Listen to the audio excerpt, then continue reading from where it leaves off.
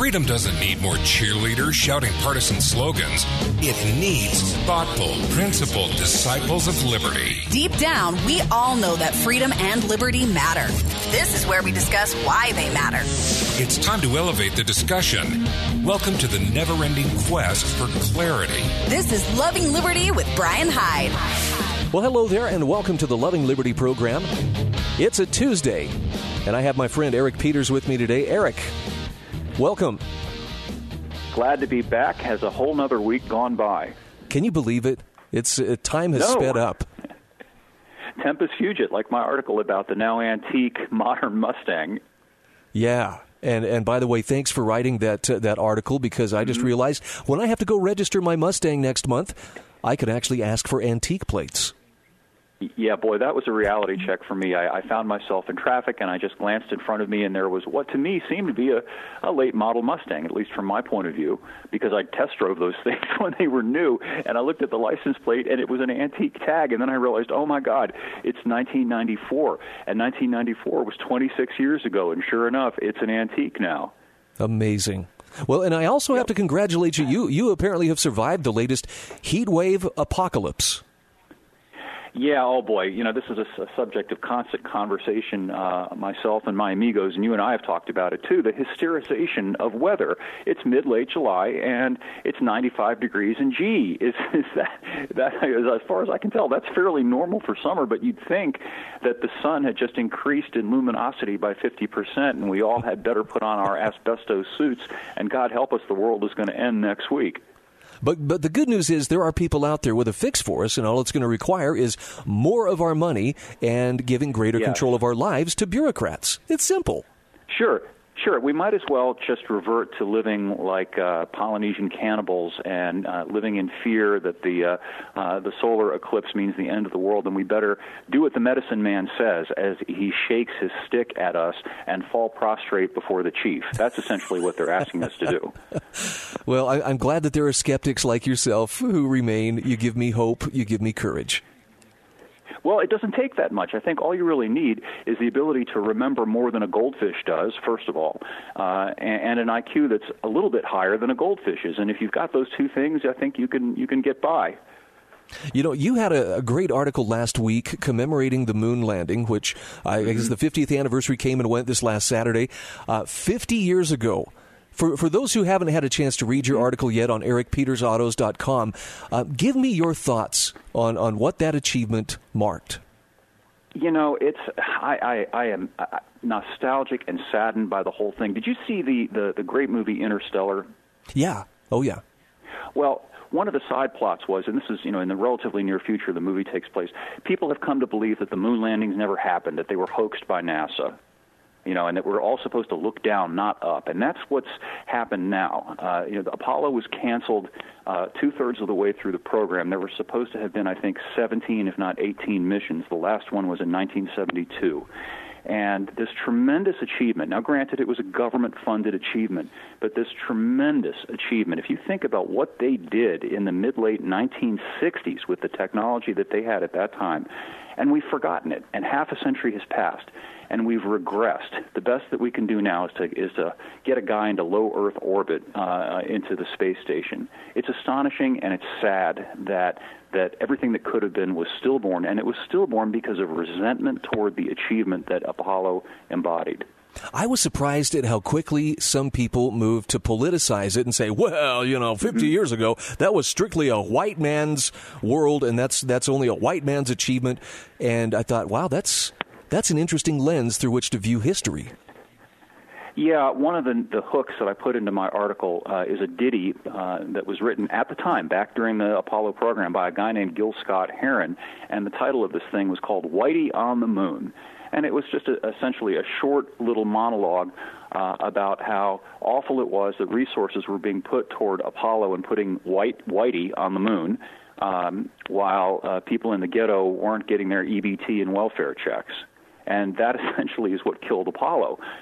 This resentment about money being spent on the space program rather than on entitlements and on creating a dependent class of people awaiting their government checks. Now, I love in your commentary, you actually reference Ayn Rand and how she represented a totally different mindset than the one from, Whitey on the Moon.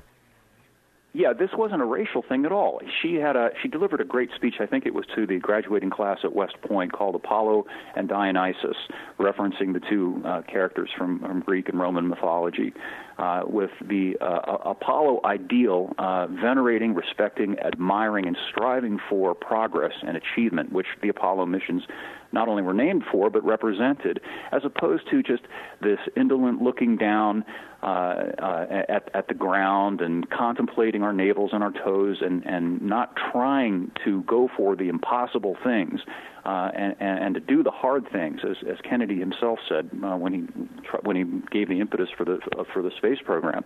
And that's what's happened. We've lost the sense of epicness and grandeur that the space program represented. There's nothing analogous today, and it's a very, very tragic thing. If Apollo had continued, I believe we would have had probably perpetually occupied bases on the moon by now, and probably would have landed men on Mars. And Lord knows what other achievements would have benefited the entire society as a result of those things.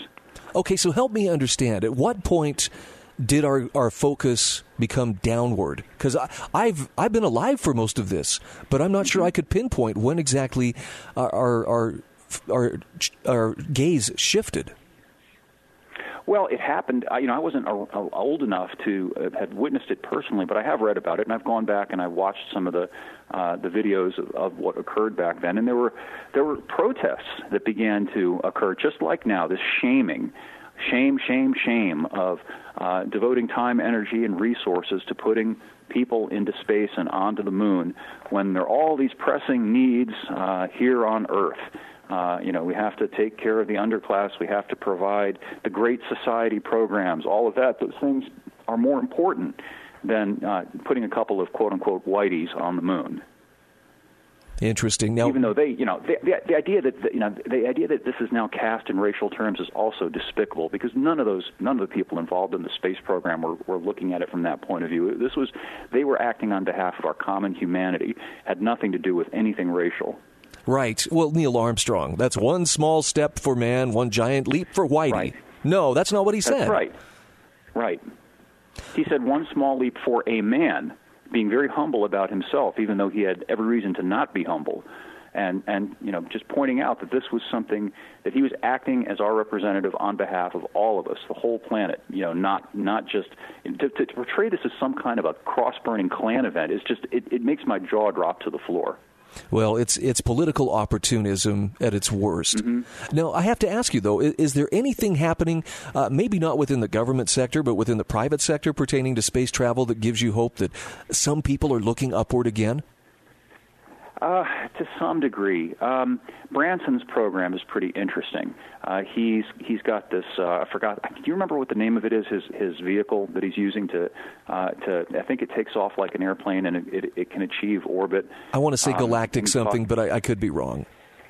Yeah, I think that's it. I think it is galactic something. That interests me, but still, there's nothing, and nothing that is analogous to nearly the 8 million pounds of thrust that Saturn V generated and was able to leave Earth orbit. That's the key thing. There are plenty of rockets now, but these rockets, all they can do is get somebody just barely out of the atmosphere into low Earth orbit. It is a staggering achievement that they were able to get people out of the orbit, out of the gravitational pull of the Earth, and land people on another celestial body. It's an achievement that words really are inadequate to express. Now, I always find it a little bit curious that there are people who maintain, oh, no, Stanley Kubrick filmed and helped fake those moon landings. How do you answer those skeptics who maintain we never actually went there? Well, there's something called the principle of parsimony in logic, which I'm sure you've heard of. And it is simply which explanation is the most likely given the facts at hand. And we have voluminous facts at hand to support the fact that, indeed, men did land on the moon.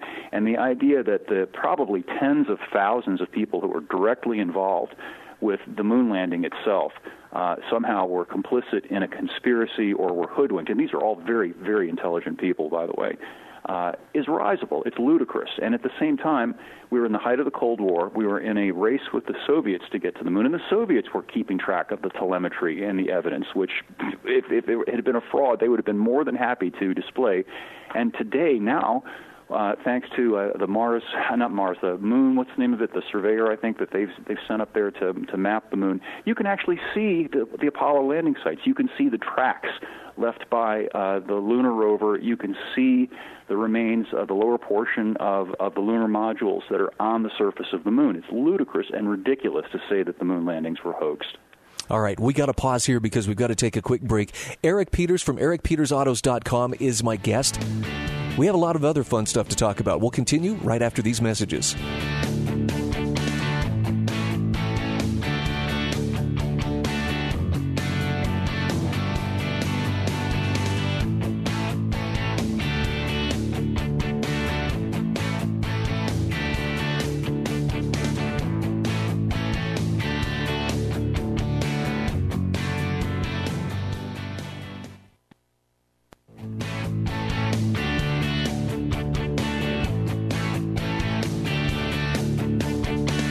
Hey, welcome back to Loving Liberty. I'm Brian Hyde.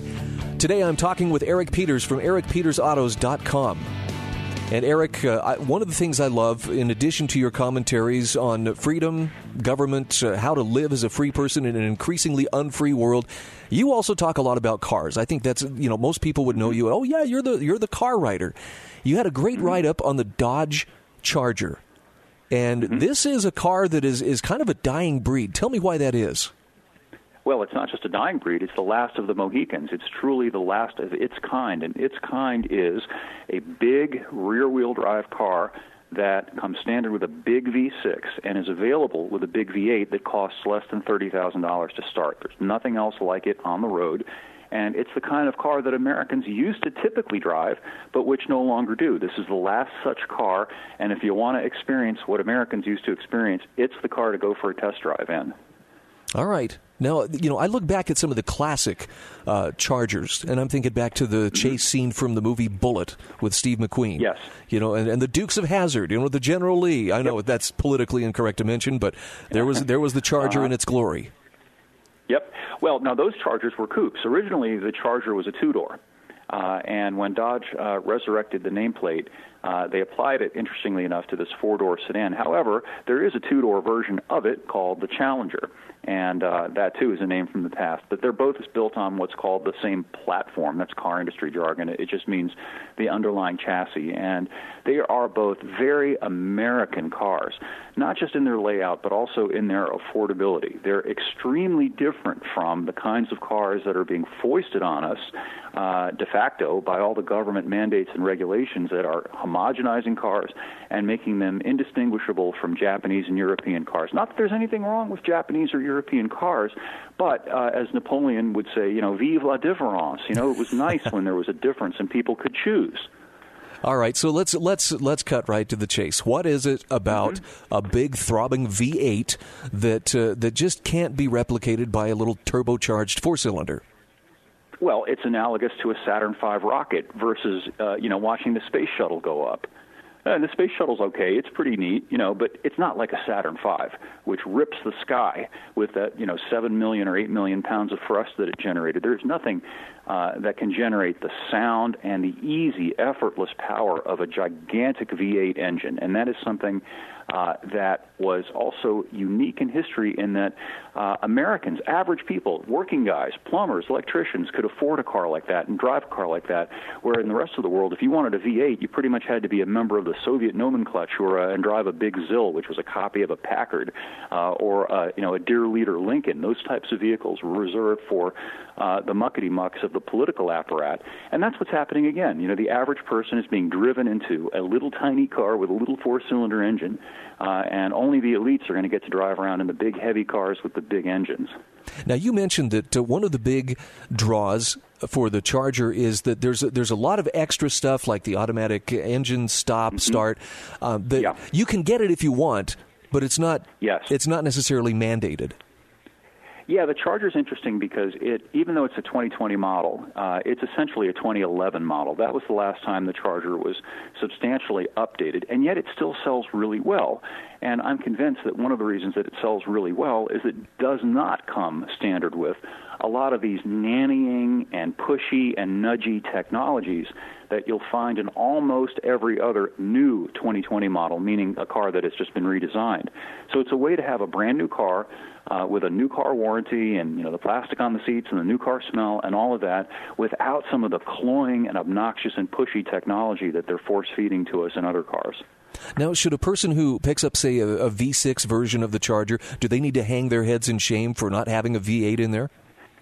No, absolutely not. The V6 is no slouch. It's a 300-horsepower engine, and it's also, in my opinion, it's a practical engine because it makes power the old-fashioned way with displacement rather than a turbo or any elaborate technology that might be great on paper and right now while the warranty is still valid, but do you really want to be the owner of that thing 10 years from now when it's got 120,000 miles on it and you're looking at a $3,000 bill for a new turbo? You'll never have that problem with the V6.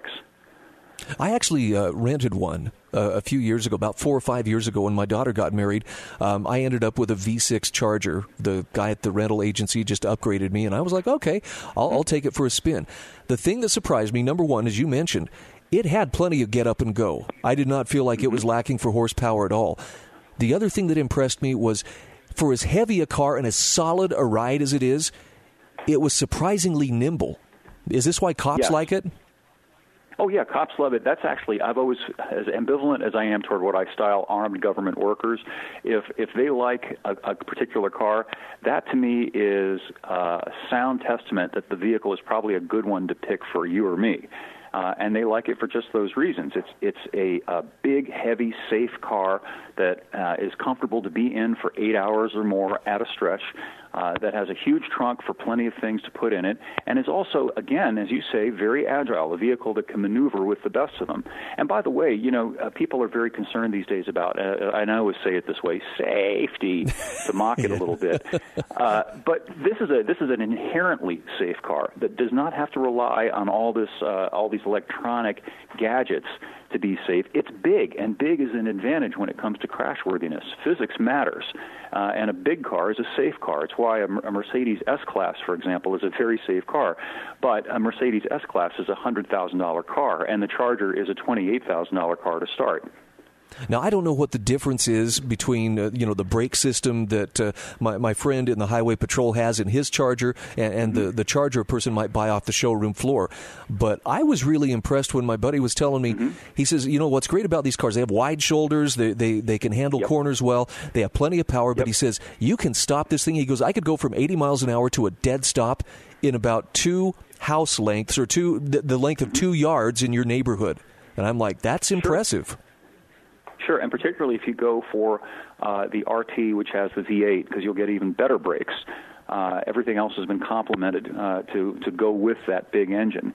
And that's, again, another reason why cops do like it. They have a police spec package, but you can get essentially the same package in the car that you buy, just without the Motorola radio.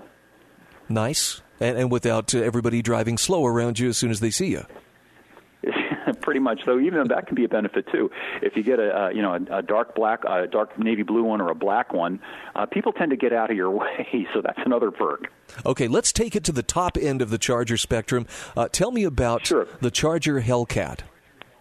Oh, yeah, well, it's essentially the same thing as the Challenger Hellcat, which means that it's got that supercharged 6.2-liter Hemi that makes 707 horsepower. You can get that in the sedan. Wow. And you can now get it with something called the wide-body package, which essentially gives it these really hairy-looking pontoon fender flares and massive 20-inch wheels and upgraded everything. You get super upgraded brakes, suspension, the whole works. And it's an incredibly formidable car, and it's a relatively affordable car given everything you get. It's under $70,000. Now, if that sounds high, you got to realize that this is a car that will outperform exotics that cost twice that amount of money. And you can put more than 2 people in it. That's right. It's still a nice, big, comfortable American sedan that will comfortably take 5 people for a hell ride. And, if you happen to be a member of the mafia, you can store 2 bodies in the trunk as well. Nice. Now, are you going to have a chance to do some road testing on any of the Hellcat models anytime soon? Oh, absolutely. Absolutely. Actually, I'm on deck to get the Hellcat wide body at some point this summer. So when that happens, I'm going to flash the bat signal to you and let you know that it's here. Yeah, I want to see some video, and I'll definitely be watching your website for your write-up. We're up against the clock here, Eric. Let's tell everybody about your website, where they can find you, and encourage them to go there. Oh, sure. It's www.epautos.com. Pretty easy to find. You can just type my name, too, Eric Peters, into the website. And we've got car reviews there. We've got topics, political topics. We've got news topics, pretty much anything under the sun. And if anybody listening would like to ask me a question about politics or about cars or car buying, there's a little button that you can click. It just says Ask Eric, and it'll take you to a page where you can leave your question, and I will try to answer it as quickly as I possibly can. Eric, so great to talk with you. I look forward to visiting again next week. Thanks, Brian. Me also.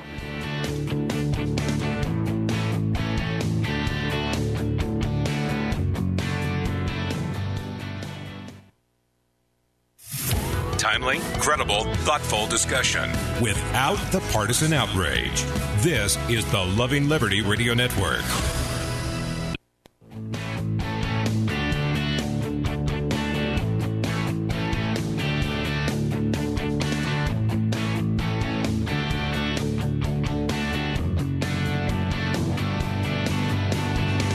Hey, welcome back to Loving Liberty. I'm Brian Hyde. Thank you so much for joining us, whether it's the live broadcast or it's the podcast.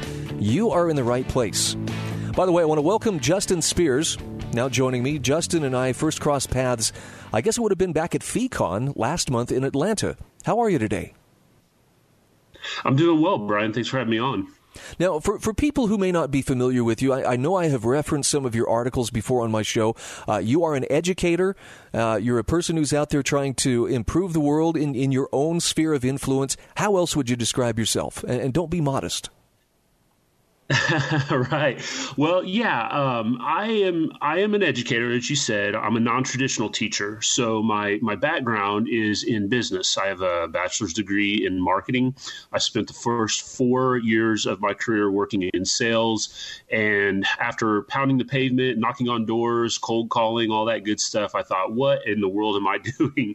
So I went to school to become a teacher. And during that 10 years in the classroom, I entered into the classroom because I like helping people. And that's really why I got into education is I wanted to help people. And of course, I had kind of that bright-eyed, bushy-tailed view of education at that point in time. And as I've spent this last 10 years in the classroom, I've really come to see just how coercive compulsory education has become. And so I've really made it my passion to educate people on education, or as we say, schooling, not necessarily education, the American schooling system.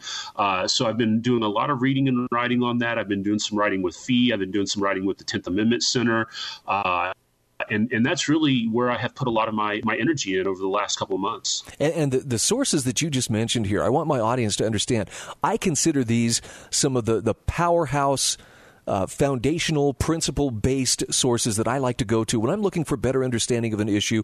I like to seek out the writers from the 10th Amendment Center or from the Foundation for Economic Education, because they don't get caught up in the whole red state, blue state, tug of war.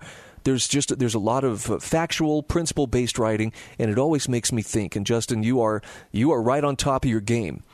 Now, I saw that you had posted on your blog, The Other Side, a really thought-provoking article about how united we should be. And I'm going to ask you to first of all tell us, why would you write an article about how united should we be? Yeah, so the idea behind this came from really, I was talking with Suzanne Sherman the other day, and we were talking about the nationalization of everything, how everything has become nationalized. We tend to, if you study American history and you look at early colonial American history and westward expansion, and that was a time of freedom and liberty when people were out on their own. They weren't turning toward the Potomac River and bowing down with their prayer mats saying, "Oh, mighty U.S. government, please give us a solution to this problem." They were forced, they were rugged, they had to rely on themselves and their local communities. And so, society developed throughout this way in this country where there was that individual ruggedness, right? And a community that came together like-minded and really, though, diverse, right? When you look at all of the different immigration in the country from various different parts of Europe, and we celebrated that diversity through freedom. And so fast forward to today, where, as I was just mentioning, I feel like we oftentimes look to Washington, D.C. for solutions to problems, whether they be public policy topics or just differences in culture, whether that be, race, gender, sexual orientation, income inequality, whatever that might be. That really what we ought to be doing is celebrating the diversity that we have still in this country through freedom and liberty. And so that was kind of, as I traveled over the summer, I went to a couple of different places, and I wanted to examine the culture and see how different is it in other parts of the country. And I've had the fortunes of being able to travel quite a bit in the United States, and I always try to do that. I always try to look at what is the culture like and see the diversity and how things happen in these different parts of our country, and just really kind of pull that out a little bit and let people see the differences that are there, and that we should really celebrate that instead of looking for a forced solution throughout the country. Well, and you point out one of the problems that I think a lot of people have, and that is when we say the word diversity, it translates into uniformity in thought, in action, in speech, and those are not necessarily the same thing. Yeah, that's right. The same thing that we oftentimes hear applied to the idea of equality. We want equality of outcome, not opportunity. And ultimately, I think what we should be celebrating is equality of opportunity. That doesn't always mean that, everything's going to come out the same way for everyone. And so, yeah, diversity is one of those things that, buzzword that gets used a lot today. When you look even throughout on there was a map that I put up on the blog that I did, where you can see just all of the various different cultural pockets in the country, that there's diversity even within, these smaller local, whether they be, municipalities, counties, towns, cities, whatever they might be. And so I think that's proof, right, that there can be differences amongst people, but that we will still get along with each other. We'll still, voluntarily interact with one another. I think toward the end of the article, I made comments about, look, my Muslim coworker, I don't care that I have a Muslim coworker so long as they're not harming me. I don't care if there's a gay couple living in my neighborhood so long as they're not stealing my property, so on and so forth. Or as in libertarian world, we'd say as long as they're not violating the non-aggression principle. Right. We can get along and cooperate without having somebody even at the local level of government, but specifically at the national level of government, telling me what I have to believe or how I have to act. And Justin, I think you dialed right in on one of the biggest problems that arises is when government becomes part of the equation. There have always been people with different beliefs or different values or different worldviews.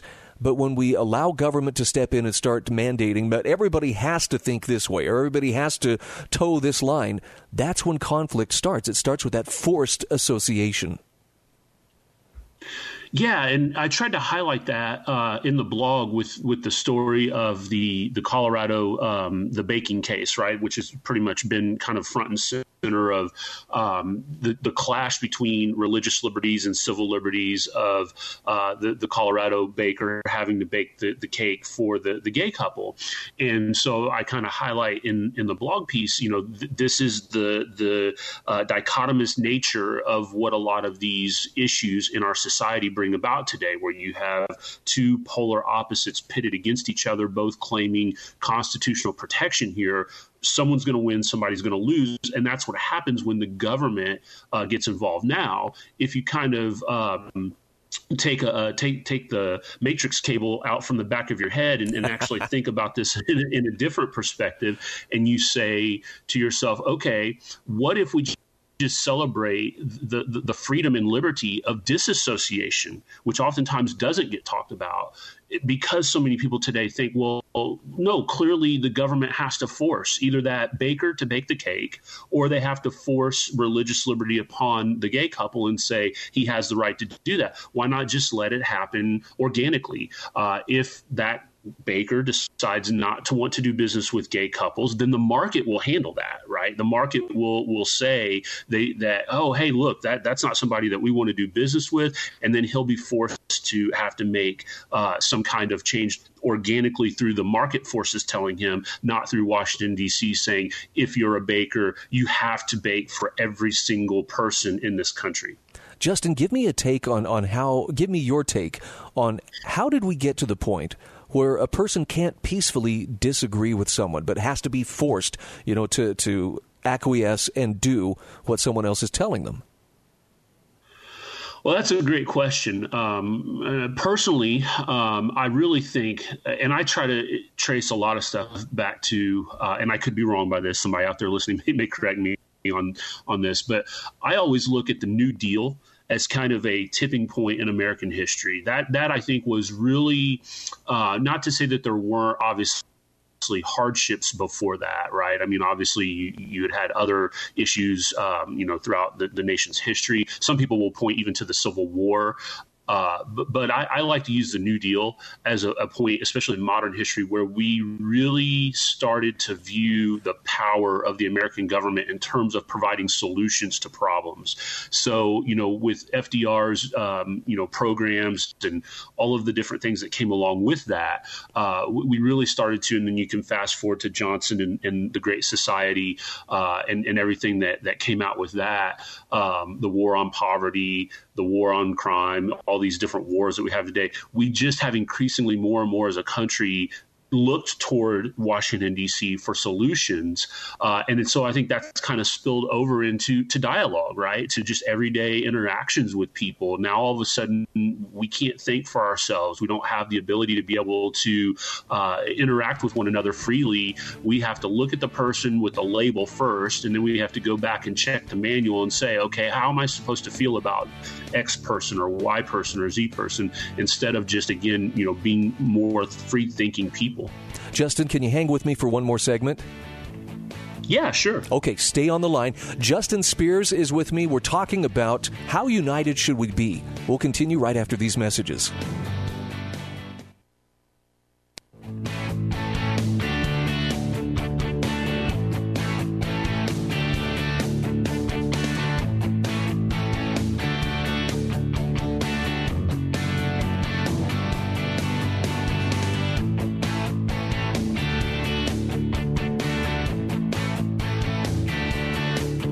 Hey, welcome back to Loving Liberty. Justin Spears is my guest, and we are talking about an article he just posted on his blog, How United Should We Be?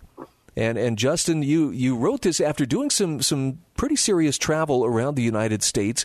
The map that you include of the different cultures represented throughout the U.S. There were a lot more than I would have thought. I mean, I would have thought, well, you got the South, you got the Nor'easters and whatnot, maybe the West. But there were no less than 33 different cultures represented. That was staggering to me. Yeah, and I think it really speaks volumes to, as I try to reference in the article, that we tend to think of these broad-based areas of the country, right? The Upper Great Lakes, the Midwest, the South, as I refer to, the Pacific Northwest, things of that nature. But even when you break that down even further, and I even argue, I link to a study that through Indiana University, for those that are listening, I live in Indiana, just west of Indianapolis. I reference a research piece that was done by Indiana University that highlights the various different regions of my state even, which sees a lot of diversity when you go from what is known as the region, which is very much more like Chicago, right? So we for those that are geographically challenged, Gary, Indiana butts up with Lake Michigan and is basically a suburb of Chicago. That area up in the northern part of Indiana up through near Fort Wayne is very different than the southern part of Indiana, which is much more like Kentucky. It's the foothills of Indiana. You kind of start to get geographic changes in in terms of physical geography, but also, again, a lot of cultural changes as well. So you can see a lot of these different pockets on this map. And again, you may agree or disagree. People who live within some of these areas may not agree with them wholeheartedly. And I guess that's kind of one of those things that can be subject to, various different opinions and things of that nature. But I do think it sheds light on the fact that, even within the states that we have broken up into, there can be, different cultural changes. So were there any areas, any of these cultural regions that surprised you more than others or that stood out to you more than others? Yeah, I think the one that really kind of hit home to me, especially on the travels that I just had down to the South. I've been to Atlanta a number of different times. I've got some family that live down there. We've traveled through there on the way down to Florida before.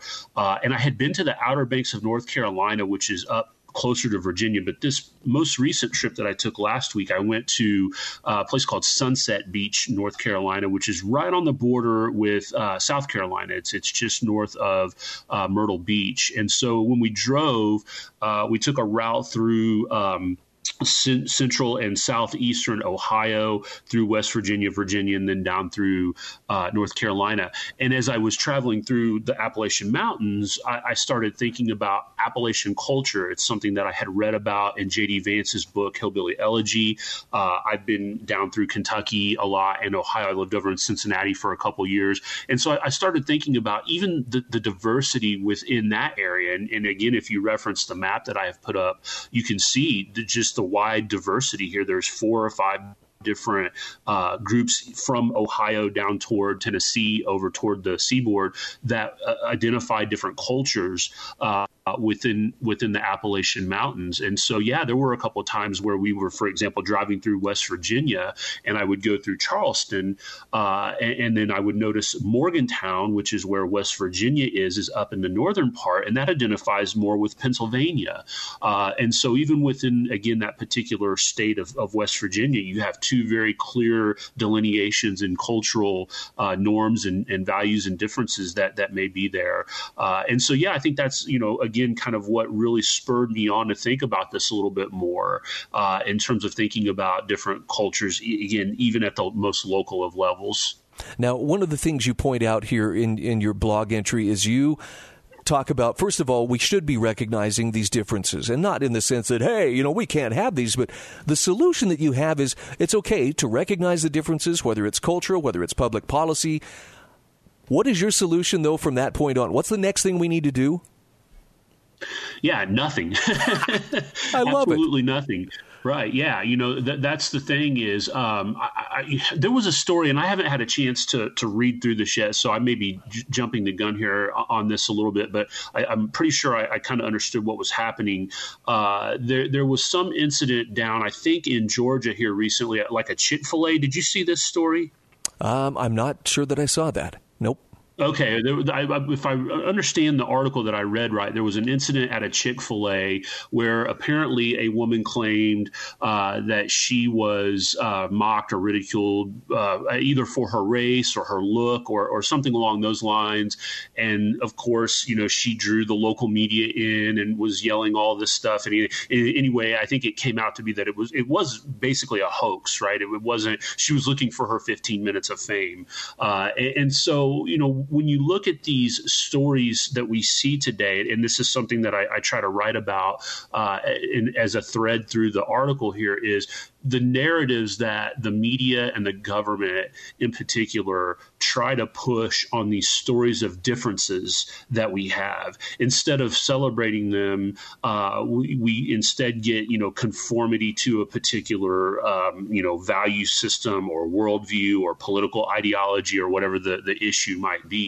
And so, again, I think that creates in people's minds the kind of the hyper, sensitivity to, oh my gosh, there is X person living in my neighborhood or in my county. What am I supposed to think or believe?